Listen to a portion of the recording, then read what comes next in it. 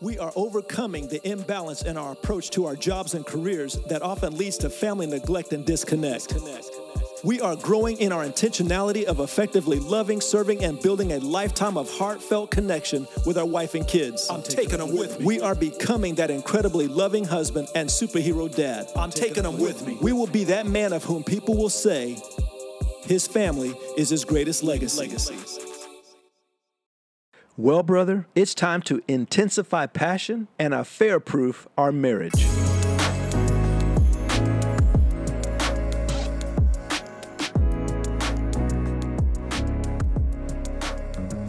In this episode, I'd love to share with you some ideas and principles that Jesus has encouraged me to implement into my marriage that have been very instrumental in helping me to have a wonderfully passionate relationship with my wife.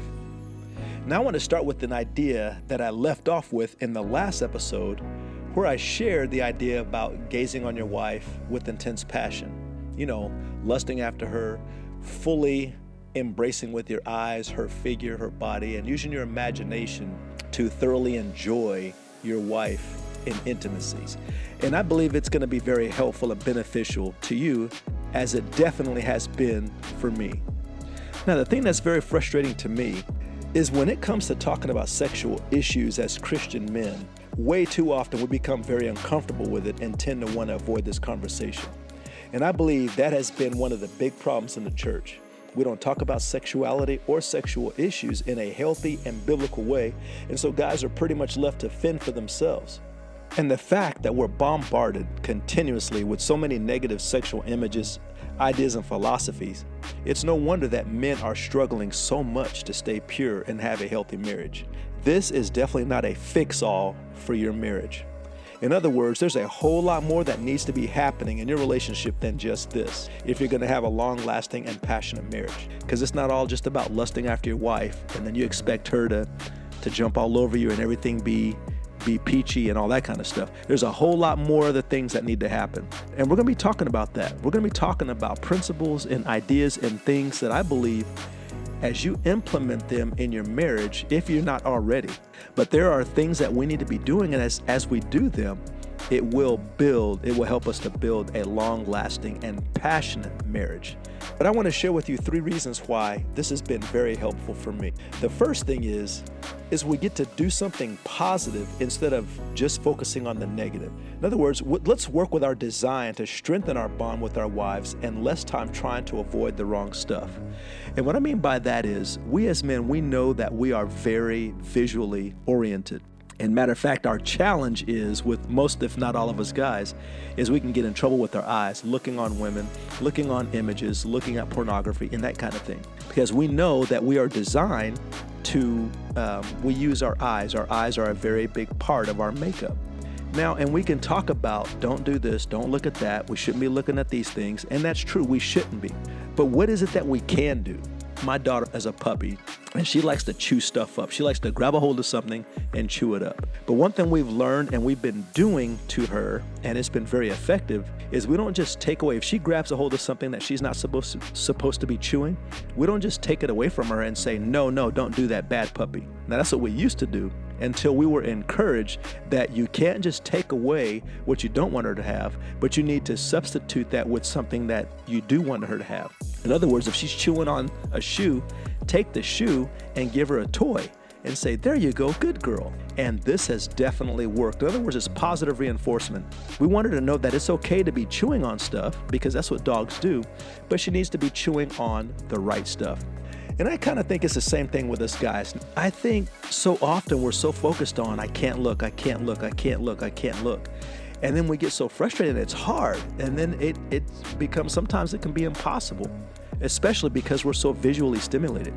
Let's take that strength or that design of ours and use it as a strength. In other words, because we're so sexually oriented, and you and I, you know just as well as I do that we can look at an image or video or whatever, and we can play that thing over and over and over and over in our heads, even if it's been days, weeks, or months since we've seen that image. Well, how about we not use that on our wives and we get a good look at her, focusing on her image, and using our imagination and daydreaming with our wives. And then when she's not around, we get to focus and we get to recall that image over and over and over. And this brings me to the second point. Me having an image of my wife in my mind, it gives me a powerful weapon to combat the images that I encounter on a regular basis. Instead of not lusting after other women, I can counter that temptation with something positive. In other words, if I'm having a hard time not looking at women at a store or jogging on the side of the road or whatever, then what I'm doing, and I'm learning to do more and more and more, is I will pull up the image of my wife and I'll play her image in my brain over and over in my time with her and intimacy with her. Then what happens is I'm thinking on my wife and I'm not thinking on these other women. As you do this over and over and over, you're retraining yourself how to think in those situations. So it's not enough just to not look at certain images or women, but I believe it's even more powerful when you're looking at a different image, and that being your wife. And the third thing is I have a favorable image concerning my wife that I get to imagine and meditate on. And it causes me to get excited about the next time that I get to be with her intimately. The more I think about and I daydream about my wife, and I tend to do this a lot. I will daydream about her, I'll think about her, because sometimes it's hard not to think about sex, especially when you're just fired up and ready to go. And so I just think about her over and over and over and throughout the day. And I tell her, I said, man, I sure been thinking about you a lot. And it's just been very helpful. Now, you may be thinking, well, that may be good for you, brother, but what if my wife has put on some extra pounds? What if she's not that slim, small, sexy little thing that she was when we were younger and we were first married? That is an excellent question. And to give it the time that it deserves, we'll talk about that in our next episode. Father, I thank you for my brother. I thank you for what you're doing in both of our lives and both of our marriages. I speak grace, peace, encouragement over him. And Father, I thank you that you give us grace to love our wives the way you love us. And I just thank you, Father, for ideas. I thank you for strategies. I thank you for encouragements. I thank you for wisdom that give us ideas to how we can practically not only say to our wives who love them, but we can show them how much we love them. And I thank you that our marriages are changing, they're getting stronger, and we're changing, we're becoming more like you. And Father, we give you all the praise and glory in Jesus' name.